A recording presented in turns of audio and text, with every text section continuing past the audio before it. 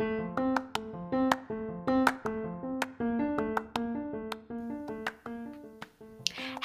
welcome to Recharting Your Life with Hope.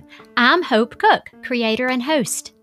If you feel stuck, restless, overwhelmed, or dissatisfied with your current life, despite your life looking pretty good on paper, or at least on social media, I can totally relate. Together, we'll figure out how to take the next right step. I'll interview women who are a little farther along on the path and get tips and ideas from them. I definitely don't have it figured out, so I'll share the ups and downs of my own journey with you. Let's get started because life is too short to waste in autopilot. If you want to be the best possible version of you, you're in the right place.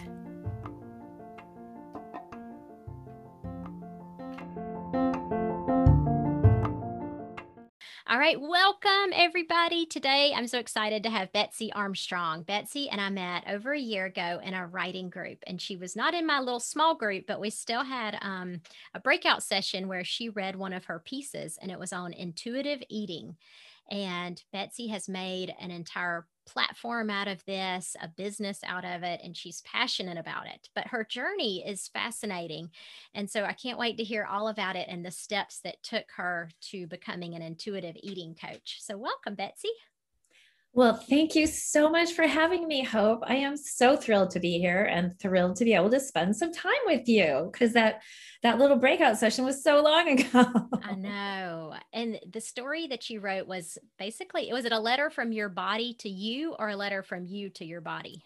It was a letter from me to my body. Yes. Basically apologizing to my body for all the things I've put it through. Based on trying to diet and, fit into an ideal that my body's just honestly not going to fit into. Yeah, none of us. Like maybe 1.00 or 0.1 of the population would naturally get that body. So it was an apology. And then it was also some promises about how I'm going to do better and treat my body better and listen to it. And that is very much an intuitive eating principle, or what intuitive eating is based on. It's listening to the signals of your body about hunger, fullness, and satisfaction. And then also deflecting all the societal messages that we get about diets and their effectiveness and they're not. And so I wrote that letter as just a writing exercise, and it really triggered a lot of things that I've done over the years. And I thought, now is the time. I've been into this intuitive eating thing for a long time, but now is the time I feel ready to really make this a thing for me. And then it, like, oh, I have a website, and I have stories about it, and I have clients, and I don't know what happened, but it's a thing. Well, you followed your curiosity, you followed something that you were passionate about, and it, lo and behold, turned into a business. Yes, I love it when that happens. And that's, a lot of what this podcast is about listening to your intuition, whether it's in regards to eating or a job that's not a good fit or a relationship, but learning to listen to your intuition. So when you first started out, I heard that you considered being a pilot. Yeah.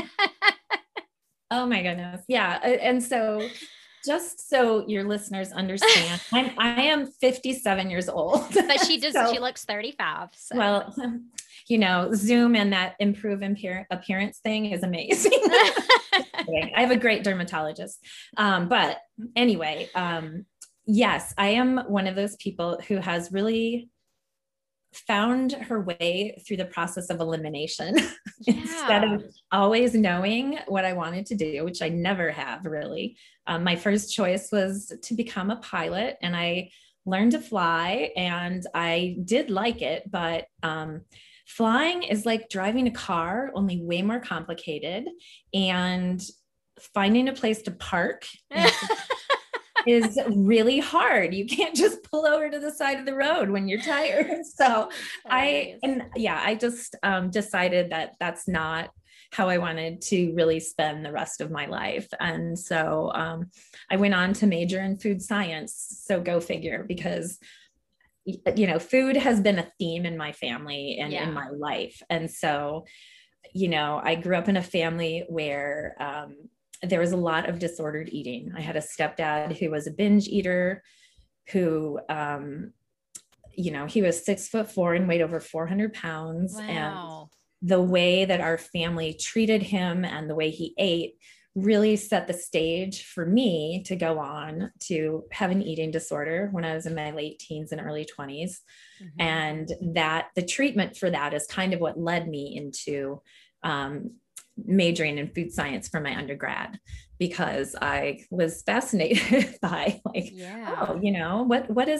how do you make food? What is the chemical, I have one of those brains that is both science and kind of reading, writing, verbal. And so it's a curse and a blessing, because I don't really love science, but I like the science of food. Yeah. And back then, I'm guessing this was around the time when fat grams were a thing. Oh, and like, I remember the rumor was that you could eat an entire box of Snackwell's cookies and that you were okay because they were fat-free. Exactly. My senior project for my senior year of college was a fat-free, sugar-free chocolate cake. Oh my gosh. And it wasn't bad, but it certainly wasn't good. Right. And because it was exactly that. We were going through that. Carbs are great, fat is evil, and protein was kind of neutral. And then, of course, we morph into, now it's all keto, and you can eat as much fat as long as it's the right kind, and as much protein. Doesn't really matter. But carbs are now the evil twin, or triplet, I guess I should say. So that when I graduated college, I actually worked for a pharmaceutical company in sales. It was what got me from Minnesota, where I grew up on a small farm, to the big city of Chicago, where I now live. So you moved to Chicago and became a drug dealer. Exactly. When I want to shock people, that is exactly what I say. Like, my parents were so proud. Not really, but. So the life of a pharmaceutical rep is not easy. Did you love sales? Did you hate it? Well, I really did love the job. It was a dream job, from the sense of, I put myself through undergrad. It took me 7 years. Sometimes I worked 3 jobs. And so when I got this job offer for really a gobsmacking amount of money, it seemed like, back in 1989, and a company car and an expense account, I'm like, oh my gosh, I've made it big, And then my very first day of work, I sold, Pepcid was one of the drugs I sold, which is now over the counter. But I had a lot of drugs that were specialty. Like, I went to gastroenterologists and cardiologists, and I wish I could have just gone to general practitioners, because I think they're nicer people, quite frankly. And I didn't like dealing with doctors. I didn't like trying to schmooze my way in. I really didn't like catering for the staff, hoping the doctor would swing by and sign for the samples. I mean, you're a PA, so you understand all this. I do. Maybe not that interesting to listeners, but I really didn't like it. And I went on then, and I became I didn't mind sales, but I went to work for Kraft, the food company. And so I literally sold food to restaurants and hospitals and schools, institutional sales of food. And I liked that fine. But then I got another opportunity to work for M&M Mars, the candy company. Oh, wow. And at this time, were you a healthy eater? Were you like? I mean, I've always been a pretty healthy person. I mean, eating disorder aside, but I've also always been an intuitive eater, in the sense that I've always let myself eat what I want, for the most part, just always watching the amounts and probably waiting too long to eat and then eating whatever I wanted. So we can get into that later. But I was also I've been a marathoner for most of my life. I saw that. And not only a marathoner, you're a Iron Woman. Iron Woman. Yes, I did. And a triathlete. Triathlete. I did ultra marathons. I was like an endurance freak, which probably was another way to compensate for my love of food. But I also, we'll get to that part because it is part of the story of figuring out what I wanted to do. So when I was working for M&M Mars, I had a day, I was building that feeling of like, this is great. I have a company car, I'm making good money, I have insurance, all the things. And I was single. I didn't have any sort of husband or kids or really any responsibilities besides my mortgage. And yet I would, drive around, and basically I called on grocery store managers and tried to get shelf space. That's what you do in retail kind of marketing.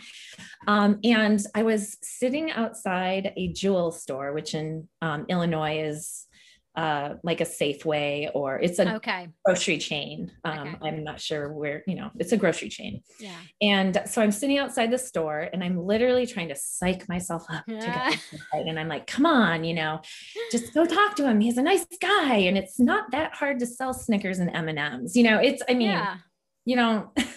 have to do anything, but just kind of say like, they're great. Can I have more space? Yeah. But it was just not fulfilling.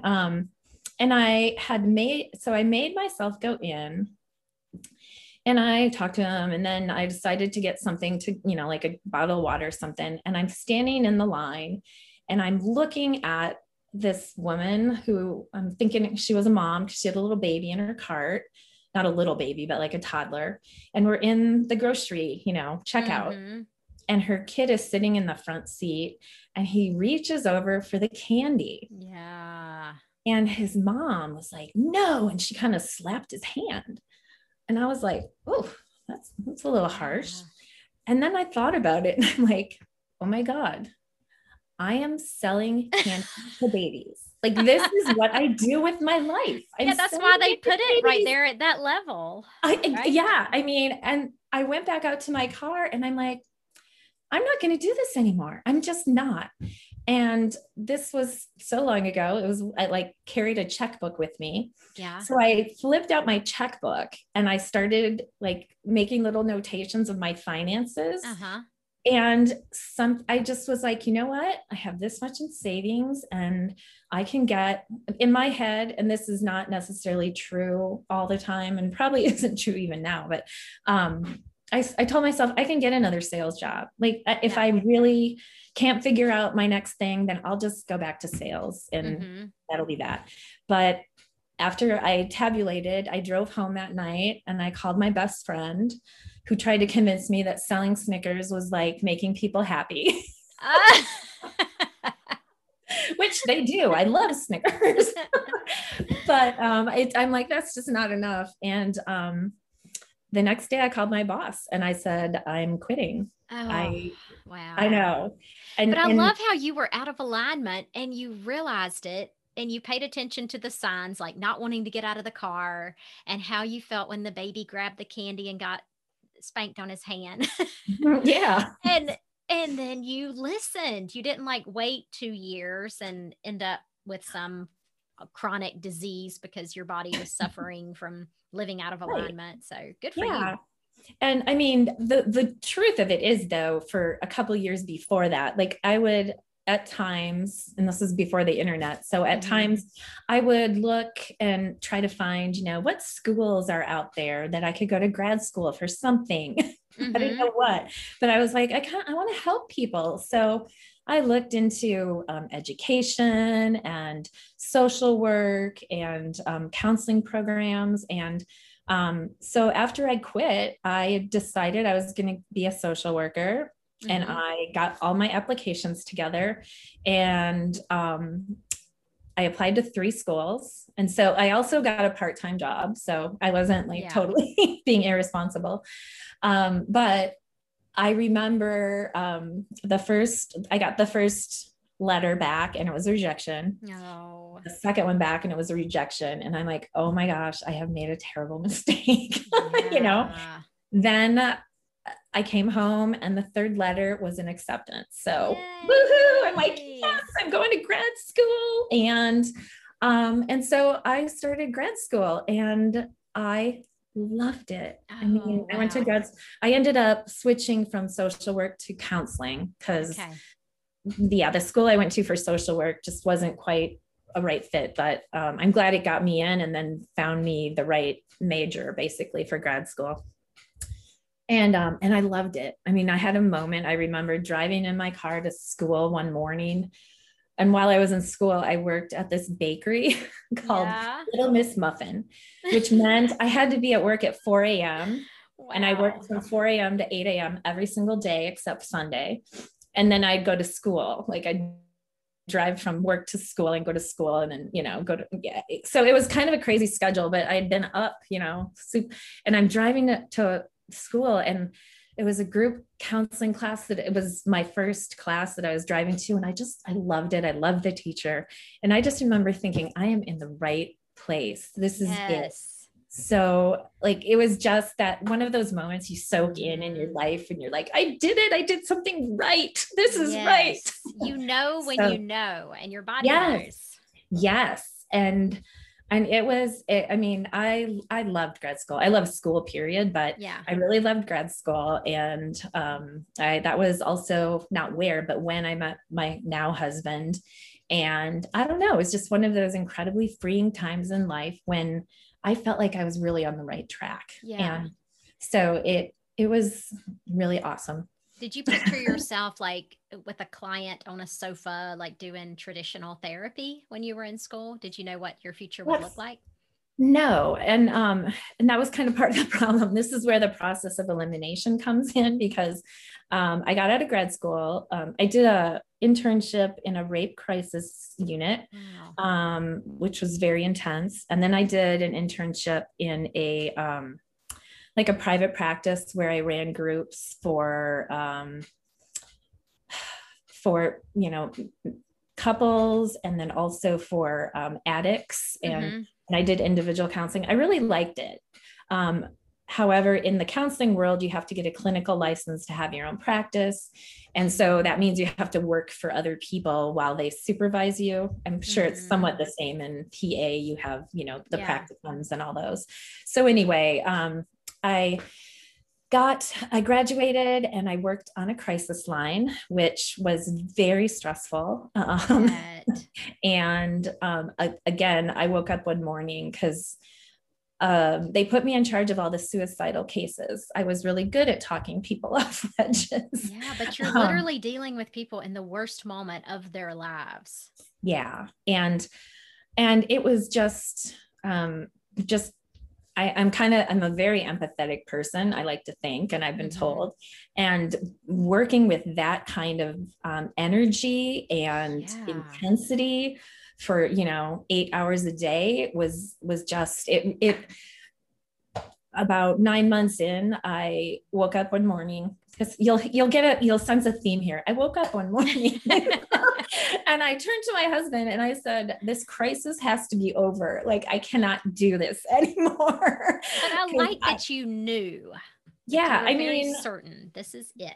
Yes. It's something that I've always been really proud of myself for in some ways, but then there's the flip side of it called impulsive. I wouldn't necessarily recommend it for everybody. Well, was your husband supportive, or was he like, come on, Betsy, you can stick it out till you've been there a year? No, I was literally going into the bathroom and crying at lunch. Oh. Like, I was so overwrought. I couldn't separate, what was happening at work from the rest of, I just carried it around with me, and he could see that. So he was like, don't even worry, start looking for another job. And, I didn't make that much anyway. So, because as a beginning counselor, I'll just warn everyone who thinks that's the way. But if you're crying before work, after work, or during work, people, it's a sign. It's not a good fit. So, then I went into elder care because both my parents had passed away from cancer before I was 30, and I was their caregiver. Wow. For both of them. And that's an experience, unusual experience, I think, to have at the ages I had that. And so I thought, hey, helping other families go through this and keeping their elders safe and at home instead of in institutions was what I did. And I liked that too. but it didn't make my heart sing. And when you work with older people, as our friend Rachel knows, everyone dies. Yes. That's kind of depressing. Kind of a bummer. Yeah. You don't feel like you have much of a success rate when every single client passes away. So I was like, oh, I don't know about that. And then I tried school counseling for a while, which is also fun. But again, it just wasn't making my heart sing. And I found, again, I like looking for things to learn. And I learned about this thing called life coaching.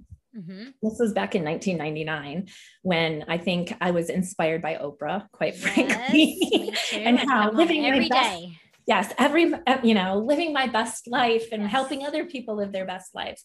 And honestly, what I realized in working in the sort of social services aspect of this kind of work was that a lot of it is about taking people who are experiencing some kind of dysfunction and helping them just get back to a baseline of normal, whatever normal is, or functioning.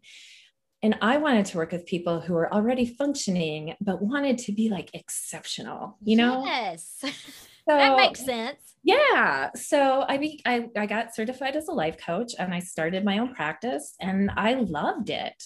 I just kind of found my way into helping women. I coached them on health for the most part, because every single woman who came to me was like, I want to lose weight. I want to feel better about myself.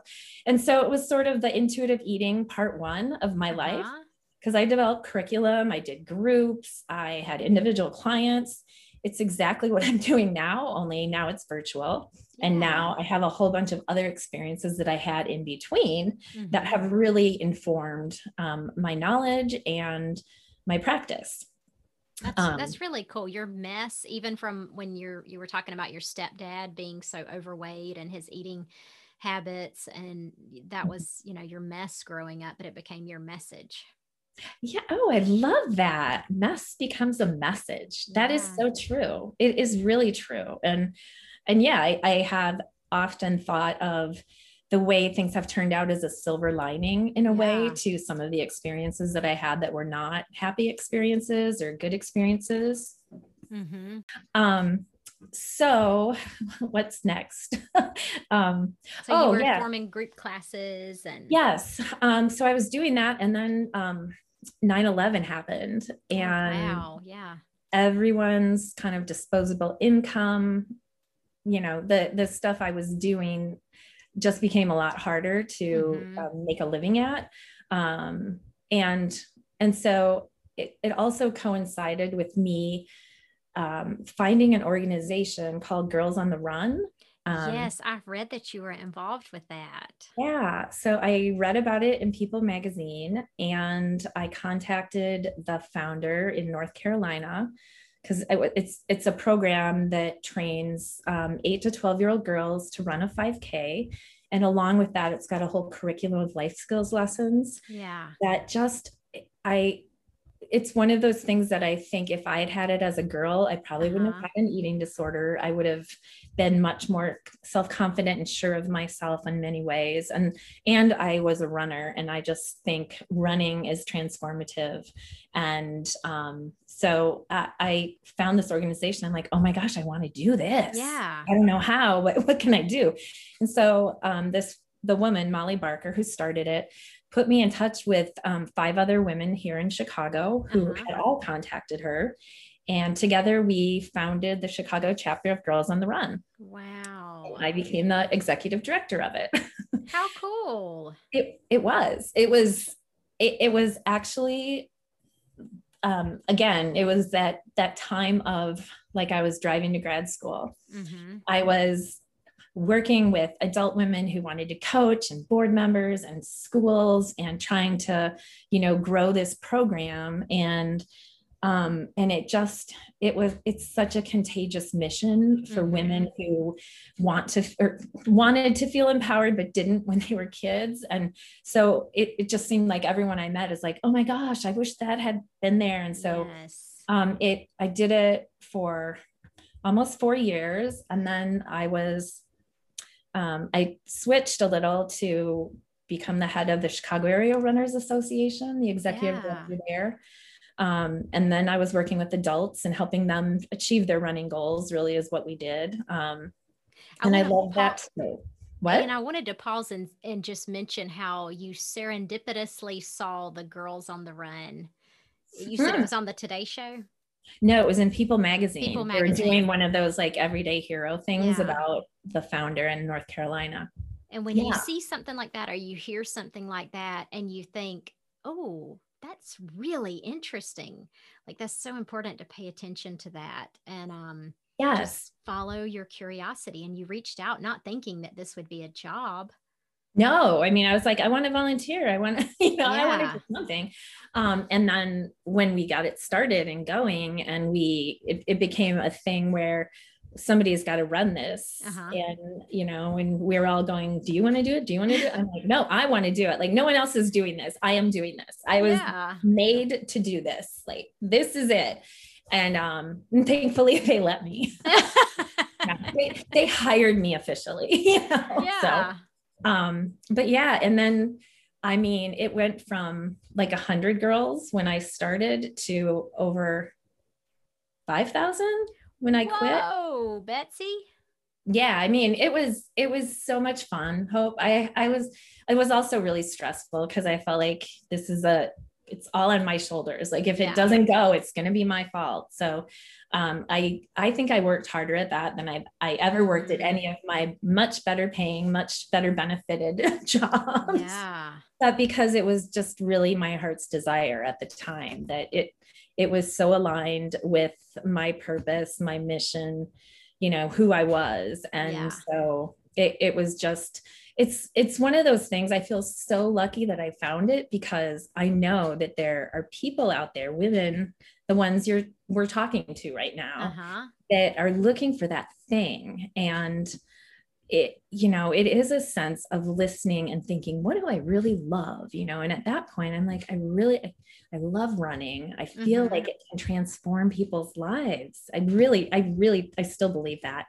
And this is such an interesting way and a cool way, a new way of introducing that to younger girls who need this. Yes. I was thinking about my younger self, like one of the questions you had sent me, what would you say to your younger self?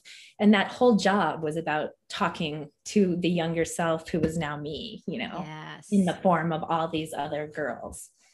I heard it put another way, choose alignment over achievement. Yes. And so like you said, you weren't making more than you'd made at your other jobs. You were probably making a lot less, but you were in alignment. Well, and what's interesting is eventually as it grew and I had to hire people and, I mean, not now, but I made the most money there eventually than I ever did at any of my other jobs, which,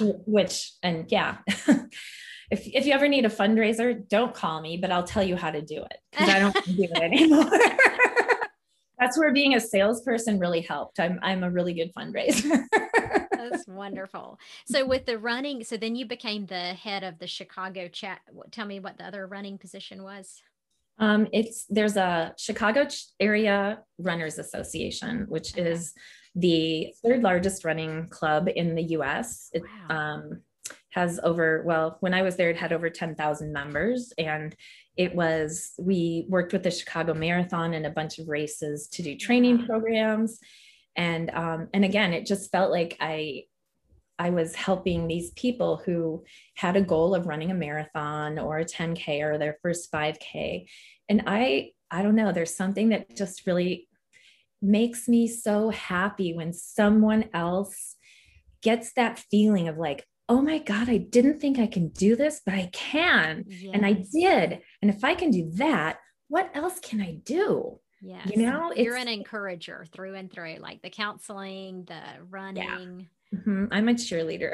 Yeah, no, that's great. So was there a point where you kind of got burned out with running? Yes. What happened, and again, I'm in Chicago here where this was a huge, big deal. The Chicago Marathon has 40,000 before COVID. Mm-hmm. It had like 45,000 runners in it. And it took over the city. It's, if you've ever been to the Boston Marathon or the New York Marathon, everyone in Chicago knows it's the marathon. And in 2007, when I was the executive director, it was the year that it was so hot that the marathon ran out of water on the course. Whoa. People died. Wow. The emergency system of Chicago was overwhelmed. Like there were so many people falling and, just like being dehydrated and heat stroke and all of this stuff. And we had a huge tent where our runners, because we had about 10, as I said, like 10,000 people. I was in charge of 10,000 of those 45, or I felt in charge, let's put it that way, because I had ran their training programs and I was their encourager. And and you send people off to go run 26.2 miles and you're like, you're going to do it. And then things started happening. And it was a day, I don't want to say PTSD because that's a really strong term, but it did feel like I was in a war zone. Yeah. And we had people dropping literally in our tents, going into convulsions, and I was calling 911 and no one was answering. Oh, that's awful. And it was the biggest crisis I've ever been in my life. And before that day, I would have told everybody, if you want to run a marathon, you can, it's possible. And after that day, I decided that not everyone should run a marathon. Like there's a time and a place, and you shouldn't run if you're not prepared. And if it's that bad, it was just really awful. And it was the point where I was on the Anderson Cooper show. Oh, wow. The morning after the marathon, Fox News met me at the door of the office, trying to get comments about what had happened. And so, that really burst my bubble in a lot of ways. Yeah. Your life shifted in a matter of hours. And so coincidentally, about a year later, the person who had replaced me at Girls on the Run called me one day at work and told me she was quitting. And we laughed when she said, "Hey, do you want your old job back?" And I was like, ha, ha, ha. And then I thought about it and I was like, I kind of do. And so I called the board director and I was like, "Can I throw my hat in the ring for this?" And she's like, "Sure." And I went back to Girls on the Run for another 3 years. Yeah. And by now it was like over 10,000 girls, and just, it was really, really, it had grown so much. It was a real organization as opposed to a grassroots organization.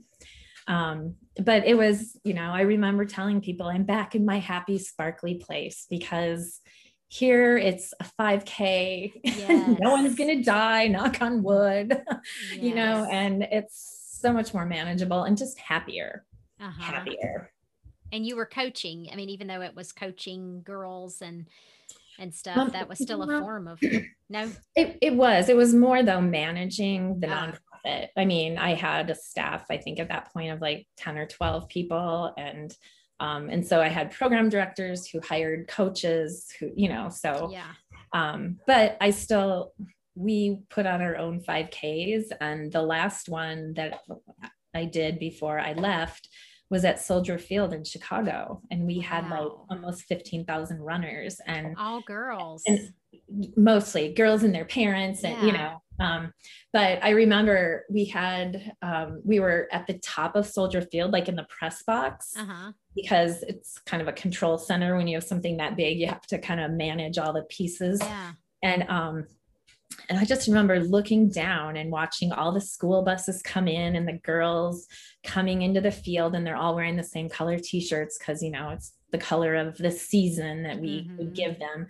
And just watching this sea of people, and it's just a really awesome day at Girls on the Run when you're at the finish line, especially, and you just see these, again, it's that feeling of like, oh my God, I couldn't do that, but I did. How did I do that? And there's tears and laughter and maybe some vomit because you run a little too hard, you might throw up.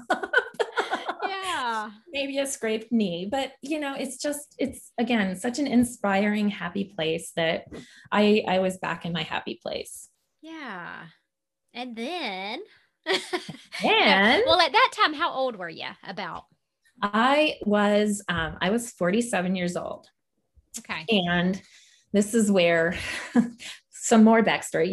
You're probably like, my God, come on, Betsy. I could listen to people's stories all day, and clearly my listeners agree because they listen too. But okay, so what happened at 47? So what happened at 47 was that my mom had died when she was 46. Okay. And my entire life, I had never really wanted to have kids because I didn't, for whatever reason, I had it in my subconscious or consciousness at a certain point that I thought I was going to die at 47 or at 46 when my mom did. That makes sense. She died of colon cancer. It's got a genetic component to it. And although I always get that checked, and I'm fine, but I had this feeling of like, 46 is the end of the line for me. So I better hurry up and get stuff done before that.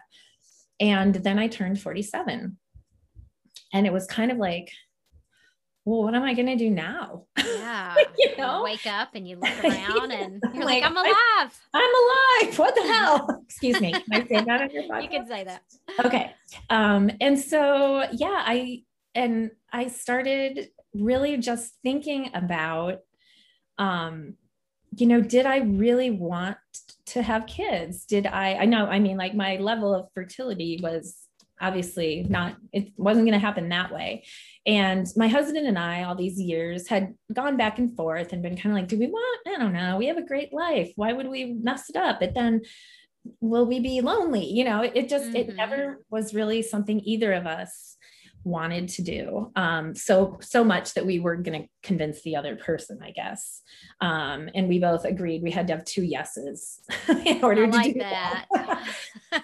So at 47, I revisited it with him and we went on our adoption journey.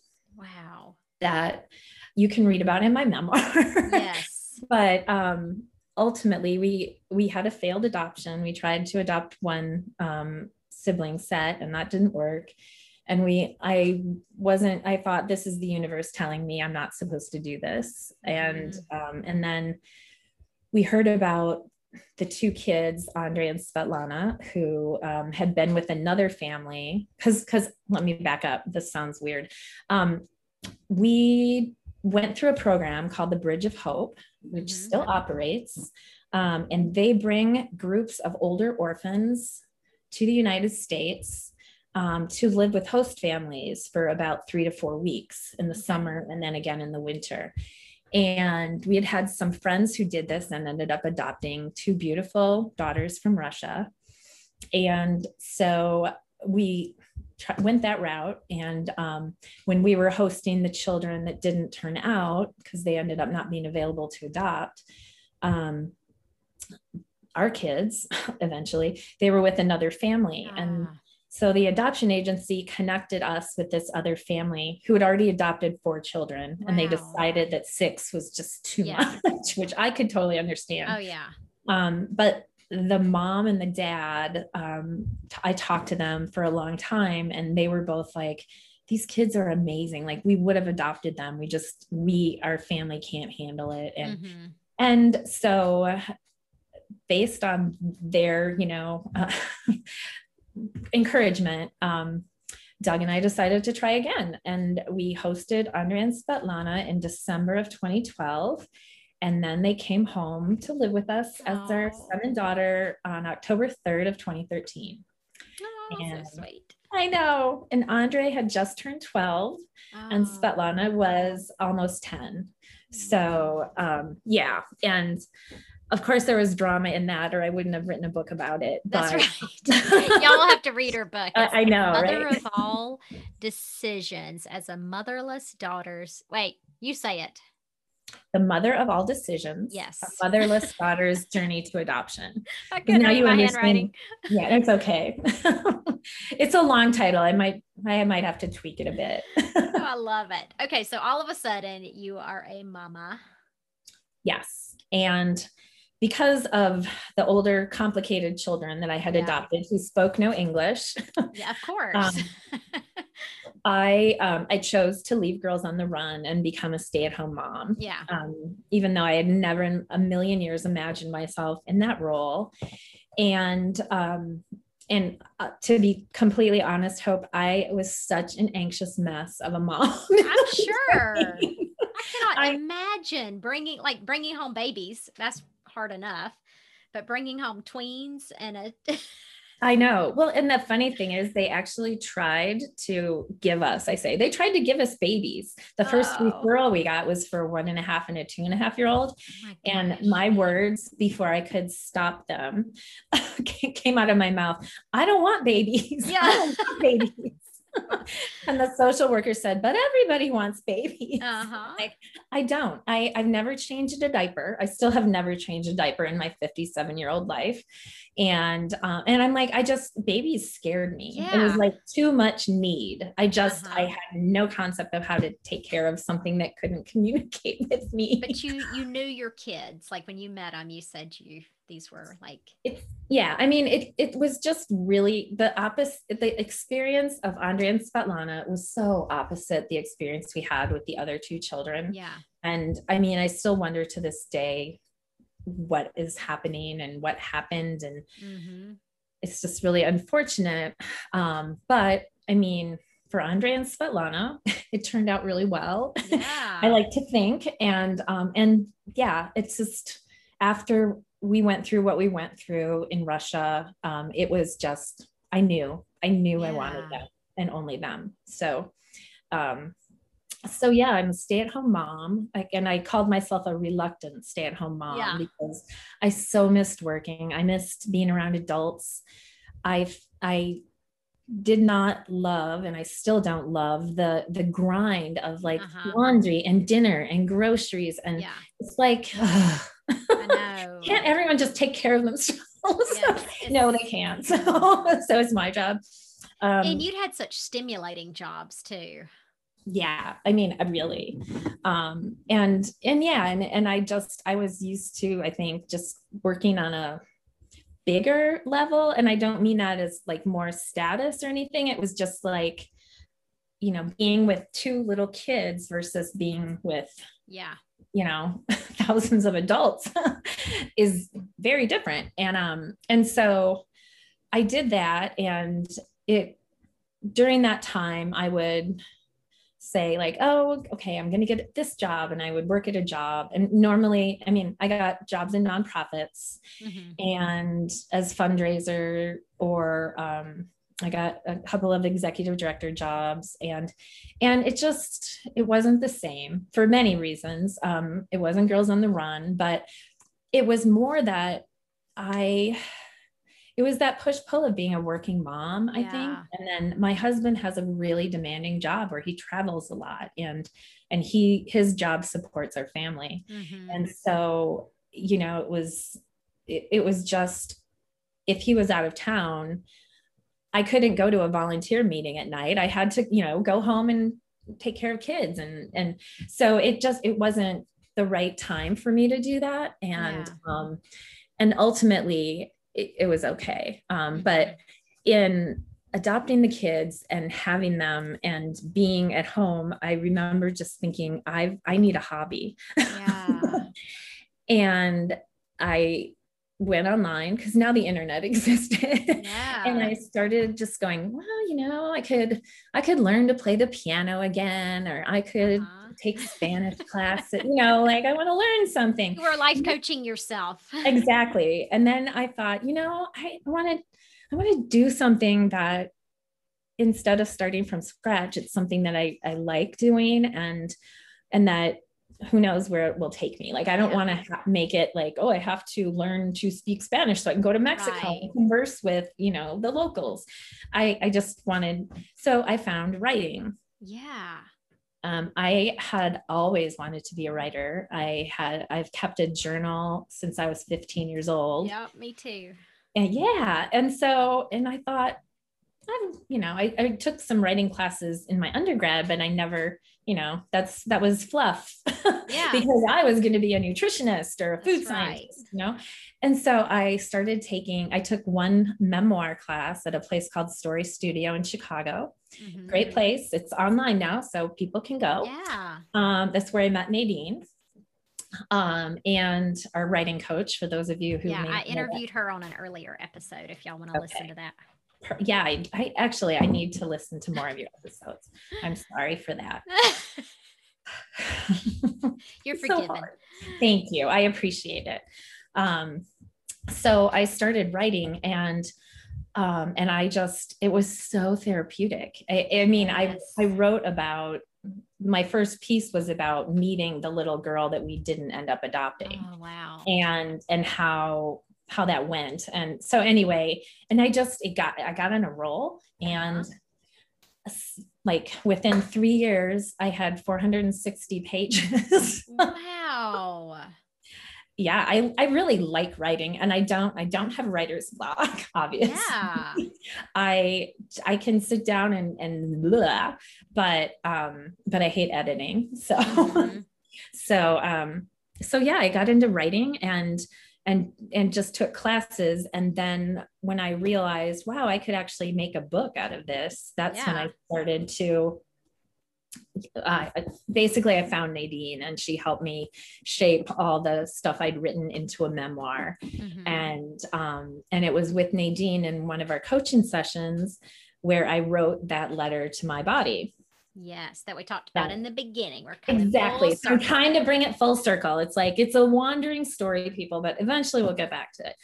And when, she was listening to me read it and giving me feedback, she's like, this sounds really like it's hitting you in some way. And I'm like, well, it is. It's got a lot of stuff that I've worked through over the years. And it just brought me back to the coaching business that I'd had, where ironically or synchronistically, I'm not sure, I had used the first edition of the book Intuitive Eating, which was written in 1995. That was Evelyn Trevoli?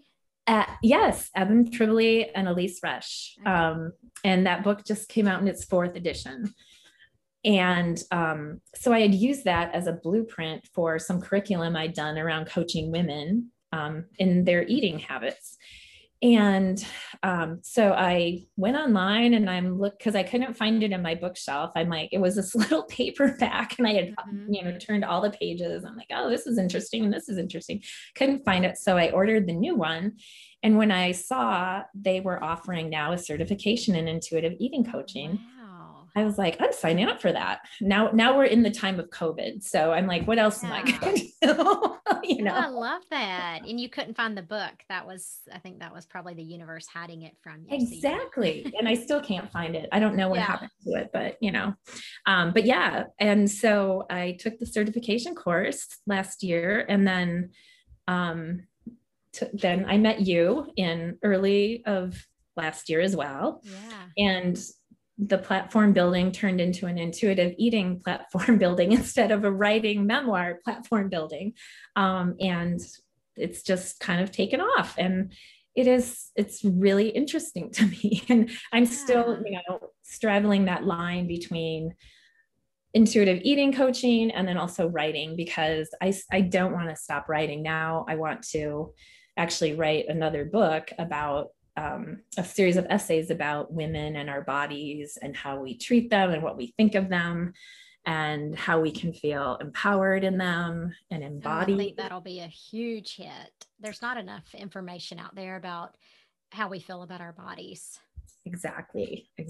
I mean, there are a lot of good books. Sonia Renee Taylor, Your Body is Not an Apology is a really good book. Mm-hmm. But anyway. Janine Roth. Oh, Janine Roth, Women, Food, and God is another one. And so, yeah, it's just, I think women are finally getting to a point where we are starting to kind of say, why should we conform to these specific standards that as our world has become digitalized, especially, the images that people are seeing aren't even real. And yet we're trying to look like that. Mm-hmm.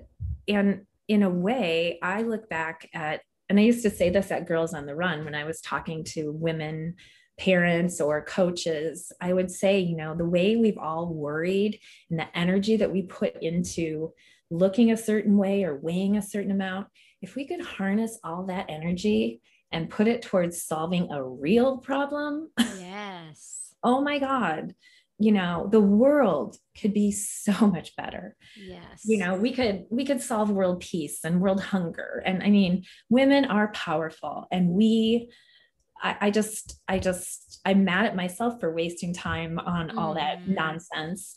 And I guess that's part, I don't want to make people feel bad for, you know, wanting to look their best or be healthy. But I also just think there's a point at which it's not healthy. Yeah. And we could use that energy in a better, more productive way that will actually make the world better. And then we wouldn't be wasting our mental energy beating ourselves up because we had a cupcake. You know, I mean, it's a cupcake. It was delicious. Enjoy it and move on. I love how you see the small picture, like the individual client who's struggling with what to eat and feeling guilt about food. And then you also see the big picture with women all over the world and how we see our bodies. Yeah. Yeah. And and then I get kind of angry and a little too feministic sometimes for my husband when I'm like, it's the patriarchy, you know, holding us back, telling us we have to be pretty and quiet. Well, you know, that's one way I've read that it's helpful to find what you're passionate about is to think about what makes you mad. And so, yeah, you can turn that into your next thing, into your hobby or your job or whatever. Right. Yeah. If it's something you get really fired up about, then that's energy that you could put to a new solution or you know, the current solution, or just to making things the way you want them to be, you know? Yeah. You know, that sort of, if I was in charge of the world, here's how it would go. Yeah. And you've put all your pieces together, the life coaching, the counseling, the mentoring women and girls, and I know the sports, you know, being a ultra marathoner. So it's amazing. Well, I think if anyone is listening to this, what they should take away from that is that everything builds. And if you keep listening to yourself and keep identifying those passions or those urges that you're getting to go in whatever direction it is, if you keep listening to that, your life will lead you. And all of the things that you've done along the way are going to come together. Yes. Because nobody could have told me that when I was, you know, on a crisis line, that one day I'd be like, I'm coaching women on intuitive eating, you know? But yeah, it all fits together. And I also realized that the whole Girls on the Run and running piece of my career was, it adds now to my coaching. It adds something that I didn't have when I was doing it the first time, because now I've talked to so many more women about this very topic and heard so many stories and been able to, you know, have, I think in a way, a wider audience of people to just even learn about it and teach about it. So yes, it all comes together, everybody. Just hang in there and keep listening to yourself. Hang on. So Betsy, tell everybody where they can find you, or if they want to hire you or do a class with you. Well, I am on betsyarmstrong.com, which is BetsyArmstrong, Armstrong.com. And I'm also at Words by Betsy on Instagram. I'll link both of those. Thank you. I do an overview of intuitive eating. That's a one-time class. And then I also do a series that's a 6-session series of classes on all of the 10 principles of intuitive eating that are in the book. And, you know, now have been researched and all kinds of exciting things. Thanks for coming, Betsy. Oh my God, you were so awesome. This was so fun. That was so good. I feel so pumped, y'all. Okay, here's your take-home points. Number 1, follow your curiosity. Follow your passions and listen to your intuition. If you see an ad on a TV or magazine that like really piques your curiosity, that is a sign. Use the process of elimination if you don't have a clue what you want to do. Just keep trying stuff. Betsy tried being a pilot, a pharmaceutical salesperson, a candy bar salesperson, a counselor, working with girls on the run. She tried a lot of stuff. Number 2, when you have that moment in your job where you realize you're out of alignment, this is your inner GPS telling you it is time to change paths. One of the biggest signs, if you're crying at work, before work, or after work. Likewise, you will learn to recognize those moments in your life where your mind and body are aligned. You'll just have this deep knowing that you're on the right track. Betsy said it felt like her heart was singing. And lastly, all the paths you take will build on each other, even if they don't make sense at the time. Just keep listening to yourself. Keep identifying those urges to go in a new direction. If you listen, all those pieces of your life will add up and fit together into a big, beautiful image called your life. It will all come together. You just have to hang in there and keep listening to yourself. You did it. You made it through another 1-hour episode. Thank y'all for spending your time with me. Let me know if you would like to hear any other topics discussed or you have a guest in mind you'd like to have on the show. Shoot me an email, hope.cook@gmail.com. And as always, I would appreciate your reviews on Apple.